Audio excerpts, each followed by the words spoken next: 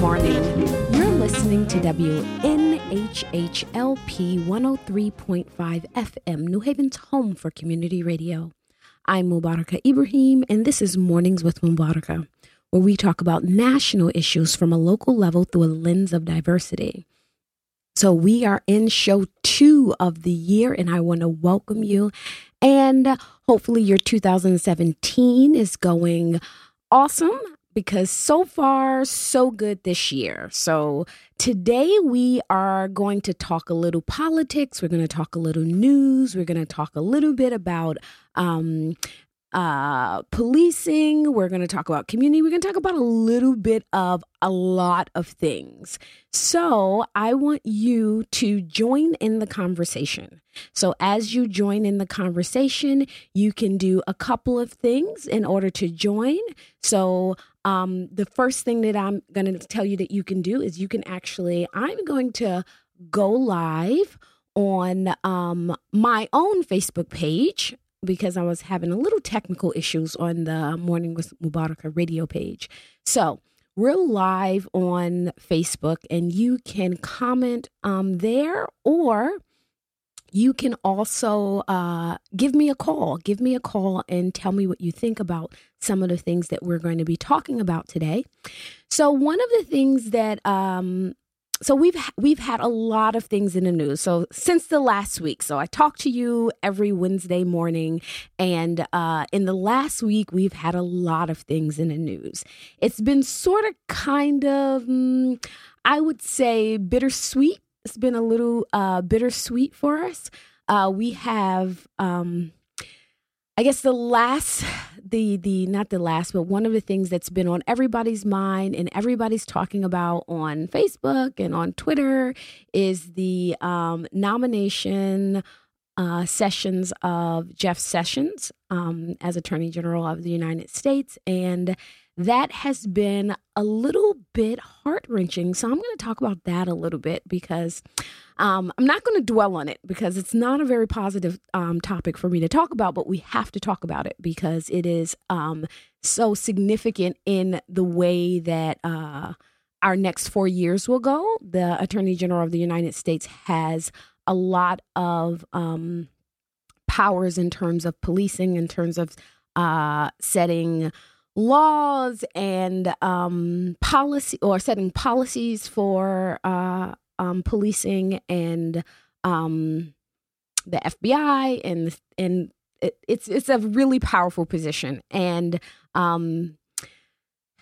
we really have someone who is up to be nominated who could set us back in civil rights by decades. And that's very, very concerning. So as I was watching part of, and so I couldn't watch the entire thing. So I was watching part of the nomination hearings, and I'm sitting there and I'm thinking to myself, like, as he's talking, is like, are these senators and Congress people actually listening to what he's saying? Because he would say something that to me is very disturbing, and then the next person that came up was like, well, I have no doubt that you're going to be confirmed. And in my mind, I'm thinking to myself, well, geez, at least you can make us think that you're going to think critically about this, and you have not already confirmed him before he's been confirmed and before he's actually answered the questions, and people have gotten an idea of where he stands. So much of what he said was not surprising. He seems to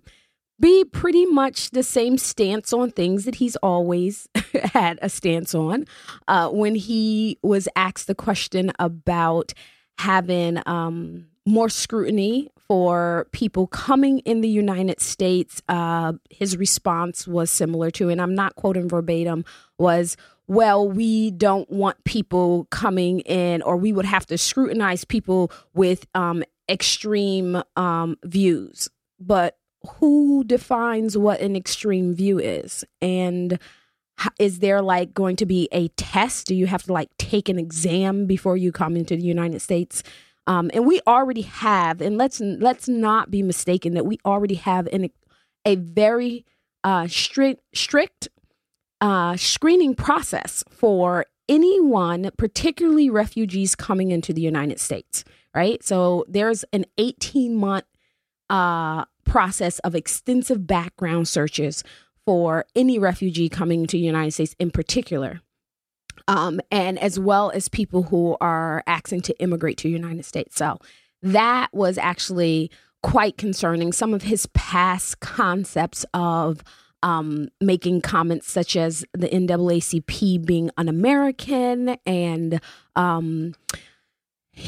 there is someone testified in court that he referred to a Black attorney as a boy. He told a person who was another lawyer who was white, who was defending, who was prosecuting the KKK, that he was a traitor to his race. Like, having said those type of comments, you can understand how minorities in this country are very, very apprehensive, or extremely apprehensive of Jeff Sessions actually being nominated.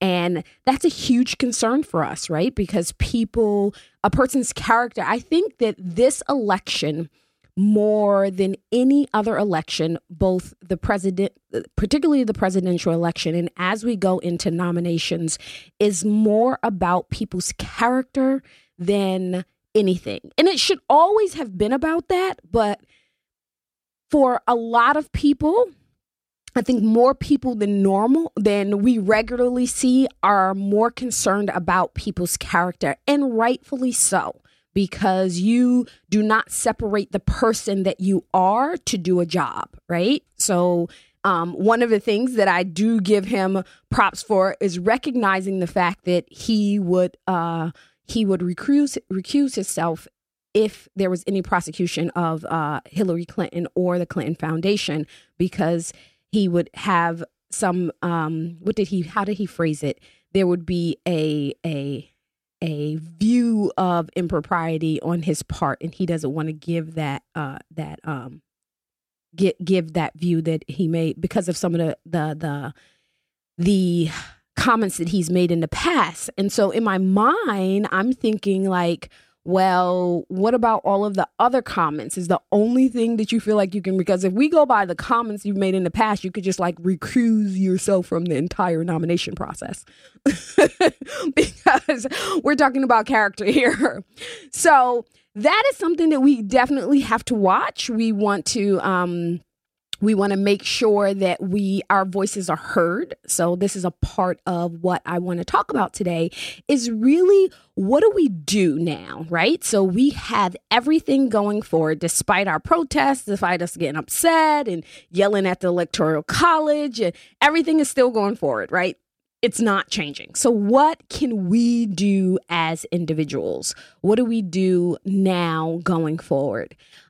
So turning that, using that as a pivot point, let's talk a little bit about President Barack Obama's farewell speech last night. It was absolutely moving and profound. And if you followed me for any amount of time, you know that I am a fan of the president, right?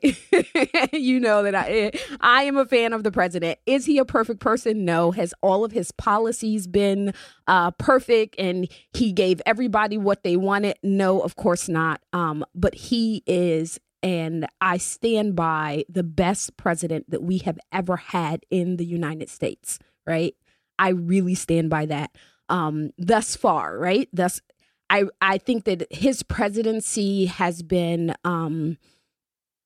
it has been not just an inspiration, but I mean, what president can we remember that has gone 8 years, not 4, but 8 years and not one personal scandal? Like, just name one, right? We can't even name one. I'm 40, not really in my lifetime. Or his wife or his daughters. So when we talk about character, that's what I'm talking about. That's the character to lead.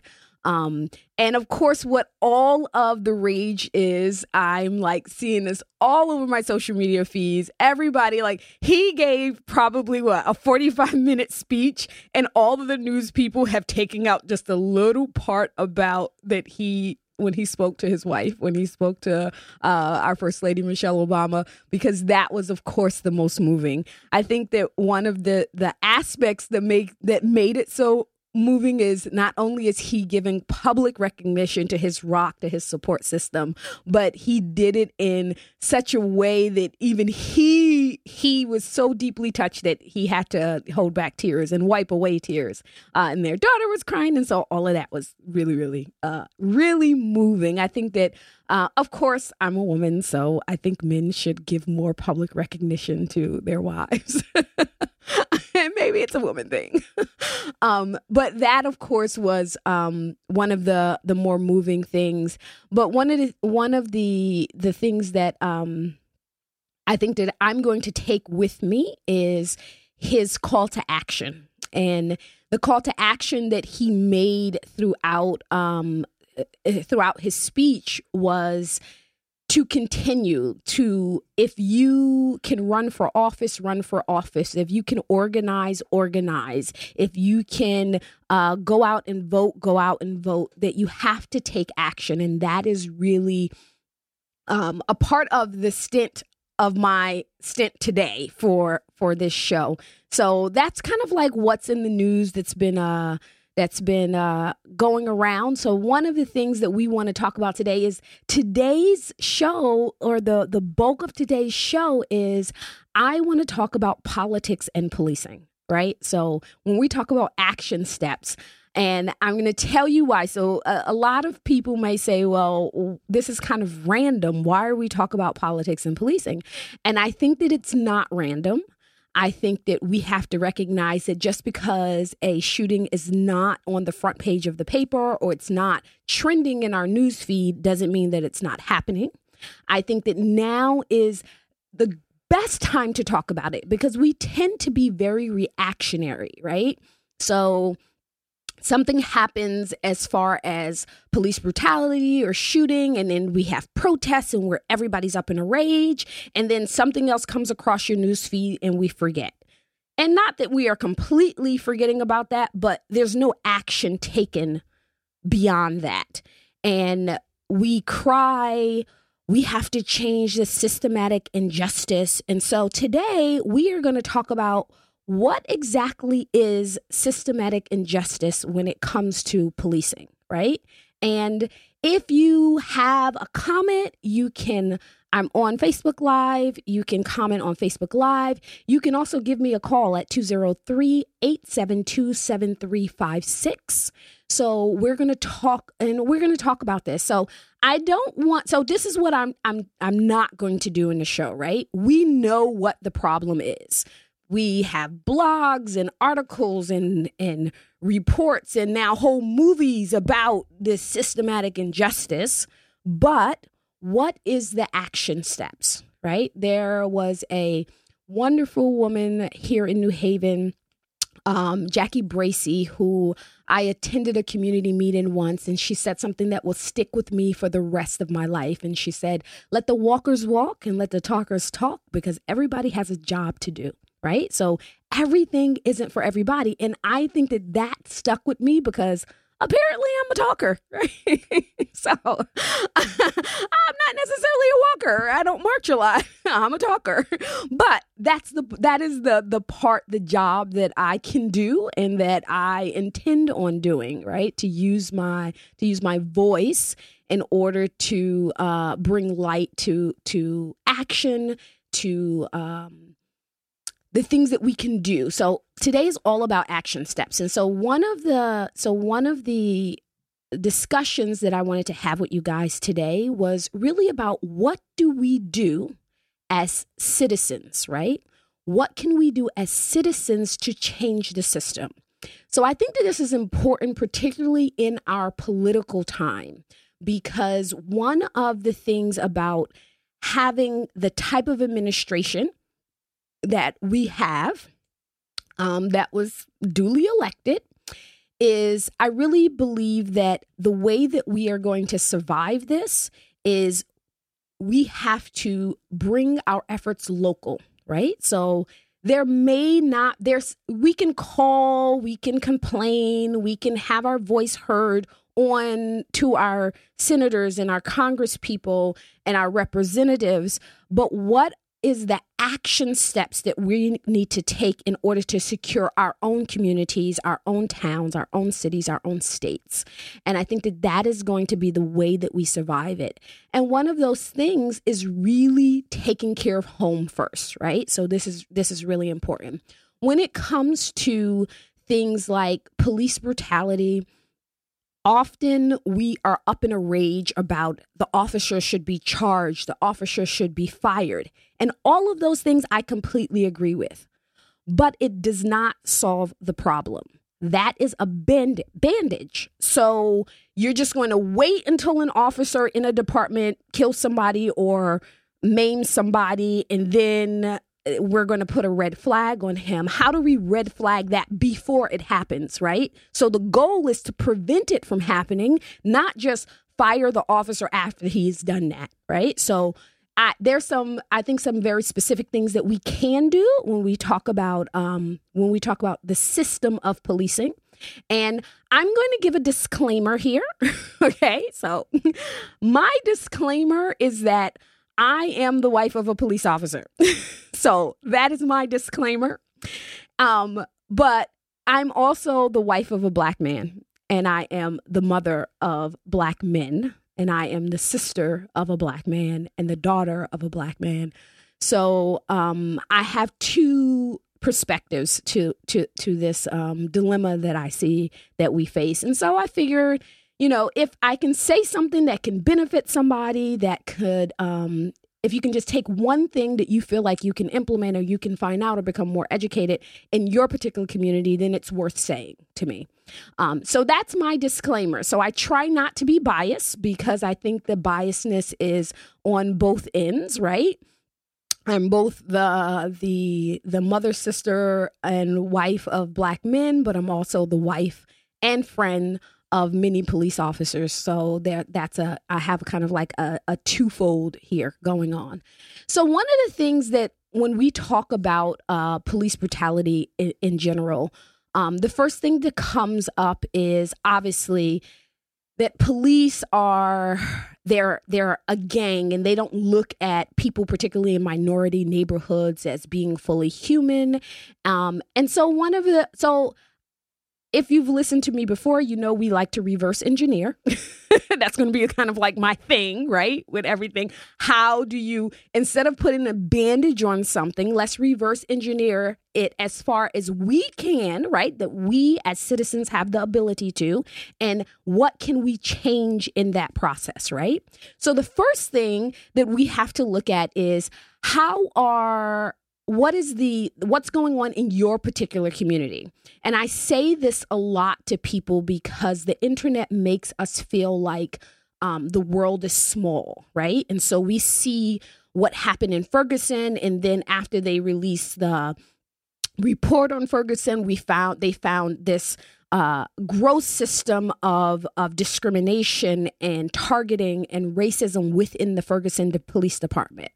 That is not every police department in the United States. And that is what we have to realize. You need to look at your police department. So the first thing is to bring yourself locally.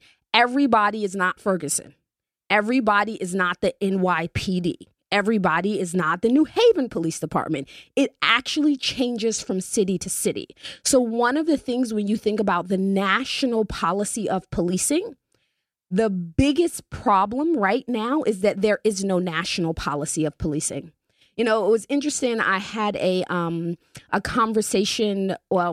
comment conversation with somebody on Facebook a few months ago, and she lived in our area, and I guess her nephew or cousin was chased by the police, and she said, well, and it was a neighboring town. I can't remember if it was Hamden or if it was West Haven. And she's like, well, what happened to this? I thought police are not supposed to chase people. And the comment that I made was that is actually only a New Haven Police Department policy, right? It's department by department.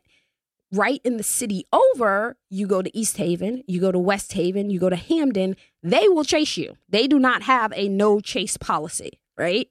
this is only for New Haven. So we don't even have statewide regulations of how police should act and react. So that is the first problem.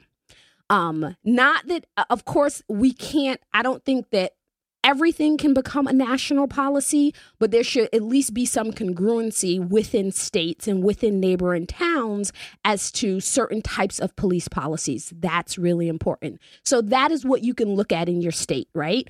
What are some, or in particular in your city, what are some of the policies that are specific to your city so that you can hold your police department accountable for that?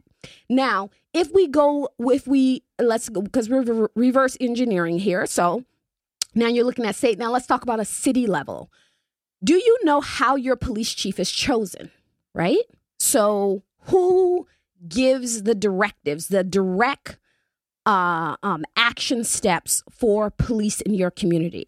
That is your police chief. They give those direct action steps. Most people don't even know how the police chief is chosen, right? And it's not chosen the same way in every town. So, for example, we are in New Haven, Connecticut. In New Haven, Connecticut, the police chief is appointed by the mayor, right? So if we have a new mayor, we can get a new police chief, right? So the police chief, the boss, his boss is the mayor of the city.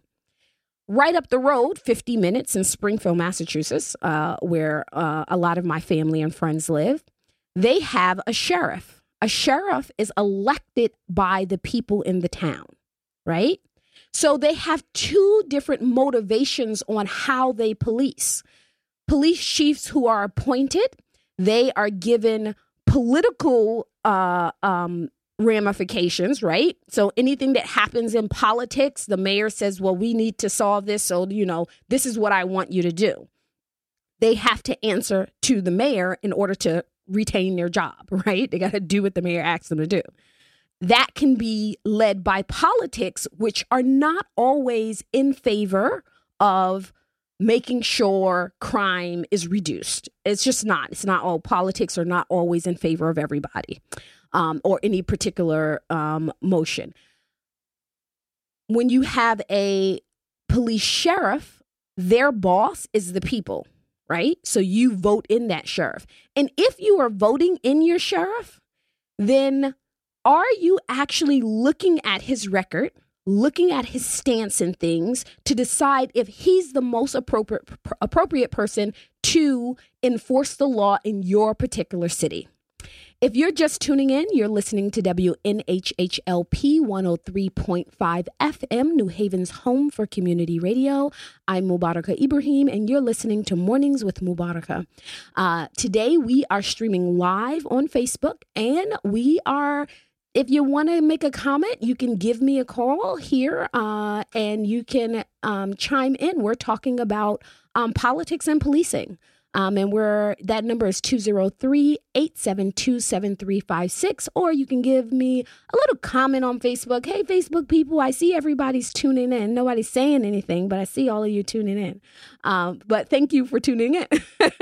When we talk, so we're talking about politics and policing, and we're trying to, now when we are not moved by emotion to react, it's time to make an action plan, right? Before we have the next big police shooting or police brutality case, right? We are trying to not just so prosecuting the action or the crime is one thing. So today we're talking about let's prevent it from happening. Let's look at our police departments in our individual states, in our individual cities and towns, and come up with a plan to prevent police brutality, not just to react once it happened and get rid of that one particular officer while all of the other potential cases of police brutality just continues to go about their day, right? It doesn't solve our problem.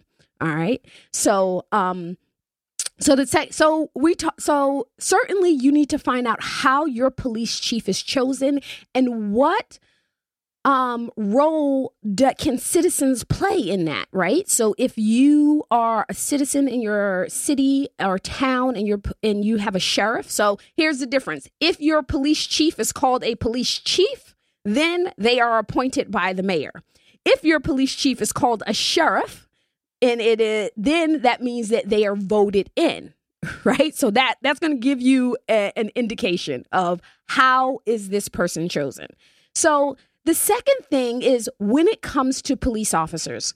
So one of the issues I think that it is quite realistic that police, they separate themselves unfortunately, from the community that they serve. But a part of this is because their interaction is mostly negative, right? No one calls the police in order to tell them that their son got an A on a report card, right? You call them when you have a problem. And it's sort of, to me, I look at it like, have you ever, when I was a kid, we used to do this little, I guess, like little joke experiment. And you show somebody a white piece of paper and you say, what color is this white? And then you pull it up. What color is this again? It's white. What color is this? It's white. It's white. If you have them to tell you that the paper is white about 3 or 4 times in a row, and then you ask them, what do cows drink? They're going to say milk, right? Because our brain likes to agree with itself, right? So everybody knows, right, when you think about it, that cows, they produce milk. They don't drink milk. They drink water.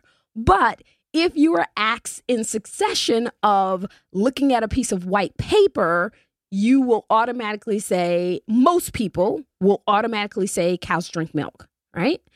So I look at the way, just the day of a police officer's, right? When they go in, they have their lineup and they're told about the crime in their neighborhood. And if every day you serve in a Black neighborhood and you're only told about the crime in the neighborhood every single day you come to work, that's the only experience that you have. If you're not from that community and you don't know those people, then the only experience or exposure to people is going to be the bad part of it.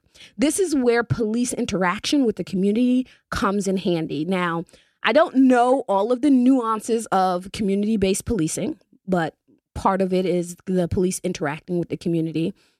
And one of the reasons why it makes a difference is because of this, right? So I'm gonna say something that maybe seem like it's kind of biased because my husband does it in his neighborhood. So my husband is a New Haven police commander, and in his district. And one of the things that that has been back and forth, some people agree with, some people disagree with, is he started doing things like cops and coffee, and the cops handing out popsicles to kids, or the cops handing out ices to the kids, right? So literally just going up to kids in the neighborhood and saying, hey, come here, here's an icy, or here's a popsicle. And, the criticism for it, and several people have said it, well, that's not going to stop police brutality. That doesn't change systematic racism within the police, within policing. And I would beg to differ. I would certainly beg to differ, because one of the problems in policing is this only negative exposure to the community, both ways, right? A child, a person, a woman, a man in a neighborhood, they are only interacting with the police in a negative way. So if you include positive interaction, be that having coffee with a cop, the cop giving the kids ices or, books or anything like that, you've now cut that percentage of negative interaction with police with positive interaction. So I would beg to differ and say it does change the system, because the system creates an environment for police to only have negative interaction with people. So if you can include in the system the positive interaction, it actually humanizes both the police and the community, right? I think that is really important. So my argument to that is I disagree. I believe having positive interaction with police is a part of improving the system of policing. That is really, really important, right? So what I would say as an action step number 2. So my action step number 1 was understand how your police chief is chosen. My action and what you can do to have a say-so in that decision. My action step number 2 is have positive interaction with the police in your town, in your neighborhood, in your community.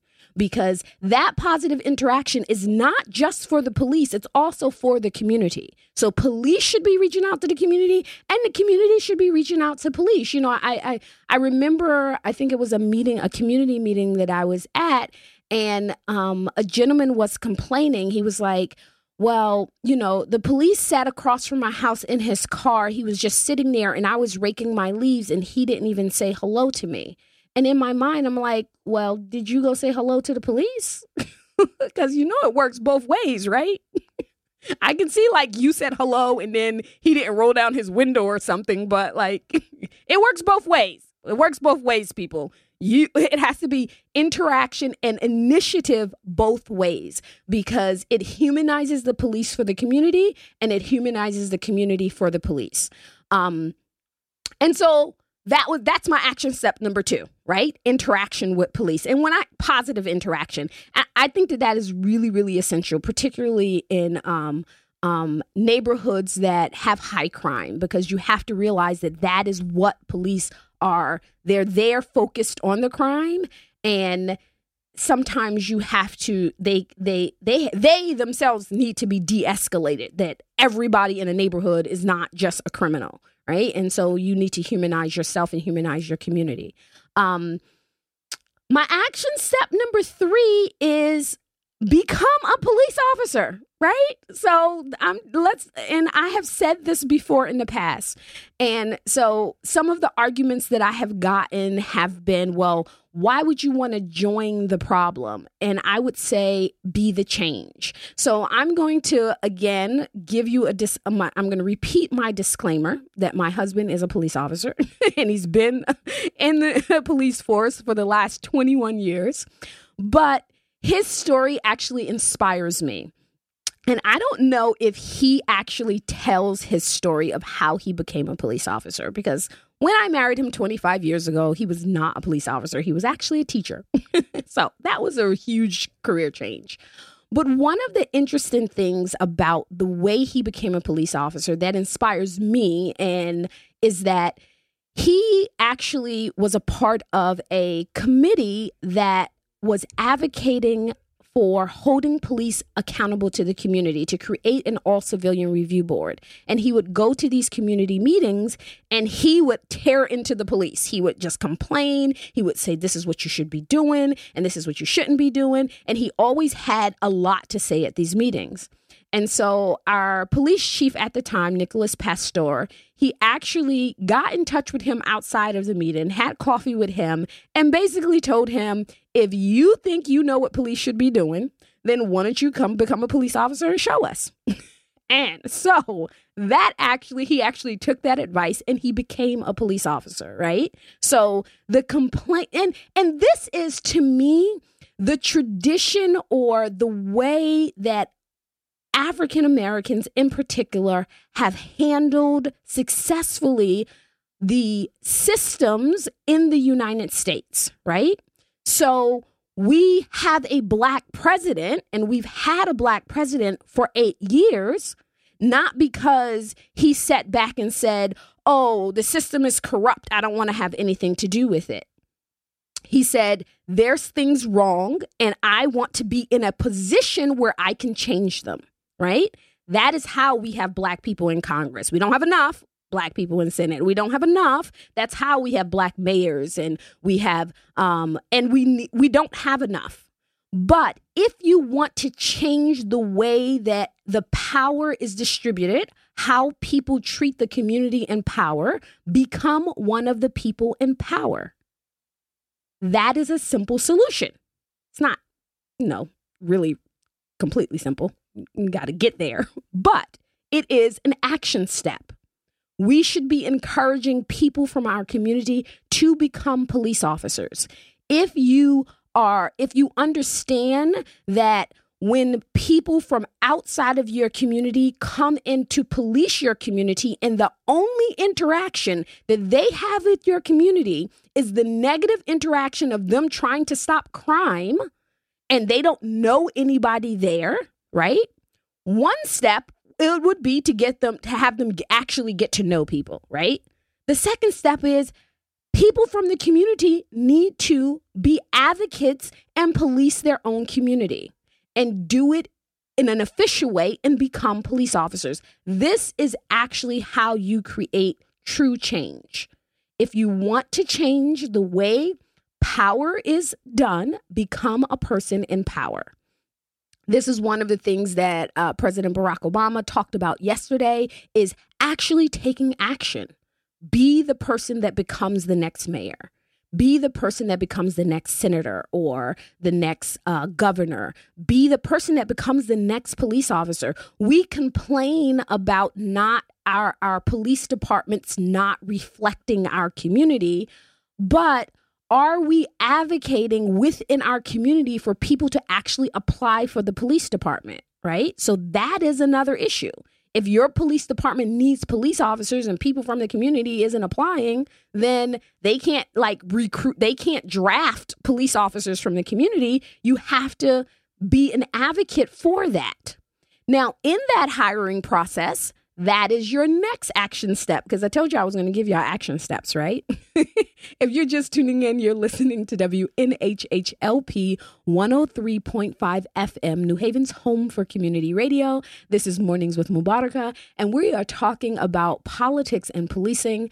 We are talking about taking action steps so that we can act rationally and intentionally, and we're not moved to react by emotion, right? So I'm not doing this show because there was some other horrible police shooting. I'm not doing it because some police officer has gotten off from after he committed the crime. I'm doing it because we have not had one of those issues in the last few months. And so this is the time for us to take action steps.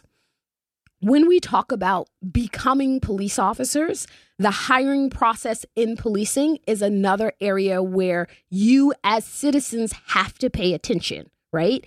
Is your hiring process unintentionally, or maybe it's even intentional? Is it knocking all of minorities out of the box? Is the hiring process being done in a way where it is intentionally eliminating African American candidates or women candidates or Hispanic candidates? That's something that you have to look in. It's your right as a citizen to know that. How are people being hired as police officers? Is the mental competency tests, is that being administered in a way that's going to weed out the people who are inherently racist, right? Not saying, I actually believe that racists could be rehabbed, right? But after you become a police officer is not really the time to do that. You need to do it earlier than that, right? We have to figure out a way, and I think that this is for everybody, no matter what community that you're in. How is it that you have, besides this conditioning that happens once they're in the police department, right? How is it that some departments have so many discriminatory and racist police officers, right? And also look at it in, again, I say, we have to focus on our communities. We have to focus on our own towns. Every place is not Ferguson, right? Here in New Haven, Connecticut, we did have a police-involved shooting this past summer of a gentleman who was high on crack cocaine and tried to run the police officer over, and he was shot in the leg. But we haven't had, actually in New Haven, a police officer kill anyone in maybe over a decade. So I say that so that you can understand that you have to really focus on your community. Is the New Haven Police Department perfect? Of course it's not perfect. We have officer complaints of excessive force. We have, inappropriate behavior. We have other issues. And so we have to take care of the issues in our own community, right? Protesting against the New Haven Police Department when something happens in Ferguson is not conducive for the New Haven Police Department. That's not going to it's not going to change anything because it's not an issue for the New Haven Police Department. Protesting what the New Haven Police Department is doing themselves, that is going to be more effective for you, right? So you have to understand, what is the point of your protests, right? Can protests be effective? Of course they can be effective. It shows the collective voice of the people. Politicians pay attention to that because the voice of the people is their votes, and that's how they get their job. That's why voting is so important.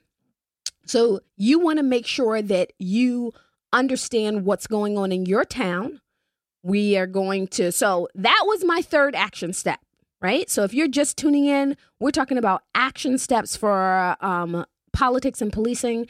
And the first action step was understanding how your police chief is hired, the police chief, and what is his policies and his philosophy on policing. That is really, really, really important.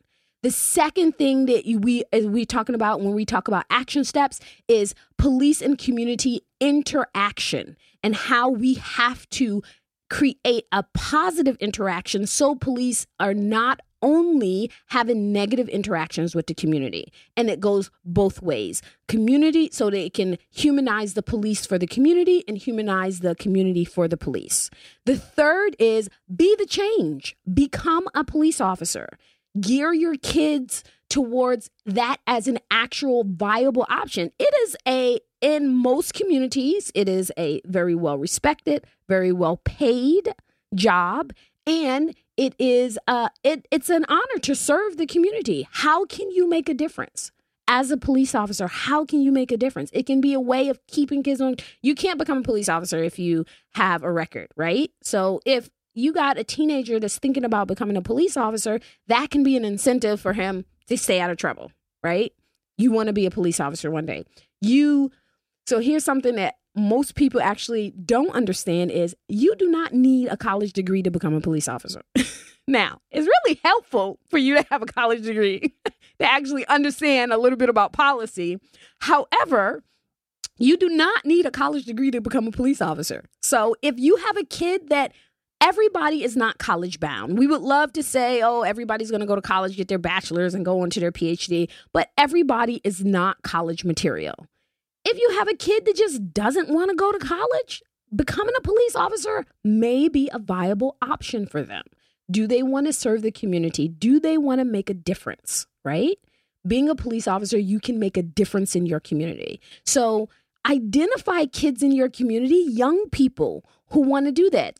They retire in 20 years, 25 years sometimes in some departments, and that doesn't matter how old they are. It's a good job. It is a good job. So when you talk about benefits, you're talking about pay, you're talking about retirement, it is a good job to have. So why aren't we encouraging our kids to do this? So I think that's action steps, particularly for the African American community, the immigrant community, the Muslim community, these communities that are being targeted. We have to both initiate ourselves and our young people to get into politics, become law enforcement. Those things are going to be really important in the survival of our communities in the future. In some case, literally the survival of our communities in the future. So we have to make sure that we know what the action steps are. And we are gearing our kids and ourselves towards taking those steps so that in the future, when we talk about systematic injustice, and I put that in quotation marks, we know what creates the system. right? What are the policies that create the system? What are the result of those policies that create the system? And how can we change it? We have to reverse engineer that. And more importantly, we need people with good character. We need people with good character in these positions of authority. Why? Because your character is going to dictate the way you do your job. We see that now more than ever, more blatantly than ever. We see that your character is going to dictate the way that you do your job, right? So an example of that is if you don't believe climate change is real, then you will appoint somebody over environmental protection that doesn't believe that climate change is real. So that's just like crazy to me. So what you believe, your beliefs, your morals, your ethics, it's going to translate into how you do that job. And if that job is a job of authority, it can make a difference in a good way and it can make a difference in a bad way. So we want to make sure that that is the mantra going forward. Let's work locally. Let's work within our communities to make change. If we all can, in our individual communities, make change there and make it change for the better, our country is a collection of our communities. It's a collection of our cities. It's a collection of our states. We are the United States of America. We have individual states and representatives of those states for a reason, right? So we work within our community. So I encourage you to, if you are at all concerned with police brutality, if you are at all concerned with how the police in this country deal with minority communities and deal with crime and deal with immigrant policy, deal with their policy of LGBT the community. If you are at all concerned with those things, and if you were one of those people that you're sharing all of the videos of people who are beating officers who are beating people up and shooting people, if you're sharing those, share this one too, because we have to create action steps, right? If you're one of those sharers, you have to share this one as well, so that we can create action steps to make a change, so that we don't have to share another video of an unarmed Black man or Hispanic man or even a white man being killed unjustifiably from police. We have to create the change now so that we can avoid the problem. Firing the officer, prosecuting the officer, charging the officer with a crime, it is a bandage on a bullet wound. That's what it is, right? You can't bandage a bullet wound, because only thing's going to happen is that it's just going to continue to bleed us. The blood is going to continue to flow. So we have to take practical steps now so that we can avoid this from happening in the future. So that is my action steps and my hopefully my encouragement to you, and hopefully you will take some of these steps as an empowerment for you to create change in your community. It's really important that we take our communities back, right? We're not just, a bunch of sheep that have been gathered together for the slaughtering of our political forces to be, right? We are a country where we are the people who make this country up, and we have to take that responsibility seriously. We have to take that responsibility as a person, and not just when we just sit around and complain and we say, well, it's never going to change. Then it's never going to change. If you believe it is going to happen, then you're right. If you believe that it's not going to happen, then you're also right. Because if you're not contributing to the solution, then you are contributing to the problem. So we have to go forward remembering this when we share stuff on social media, when we speak out. We have to not just talk about the problems, but I am committing myself, particularly in this upcoming year, in the next 4 years, to talk about the solutions to the problem, right? It's not just about recognizing there is a problem is only step one. It's only step one. It doesn't solve the problem, right? I want to thank you for listening to me today and thank all my people on Facebook who watch me Facebook Live. Hello, Assalamu alaikum. Thank you for tuning in and your comments. And if you're just tuning in, then you got to catch us on iTunes and iClouds because this is Mornings with Mubaraka, and we've been streaming live on WNHHLP 103.5 FM, New Haven's home for community radio, also streaming live at newhavenindependent.org. Mornings with Mubaraka is a Wednesday morning talk show that talks about national issues from a local level through a lens of diversity. I want to thank you for joining me, and I want to remind you before I sign off, be a voice and not an echo.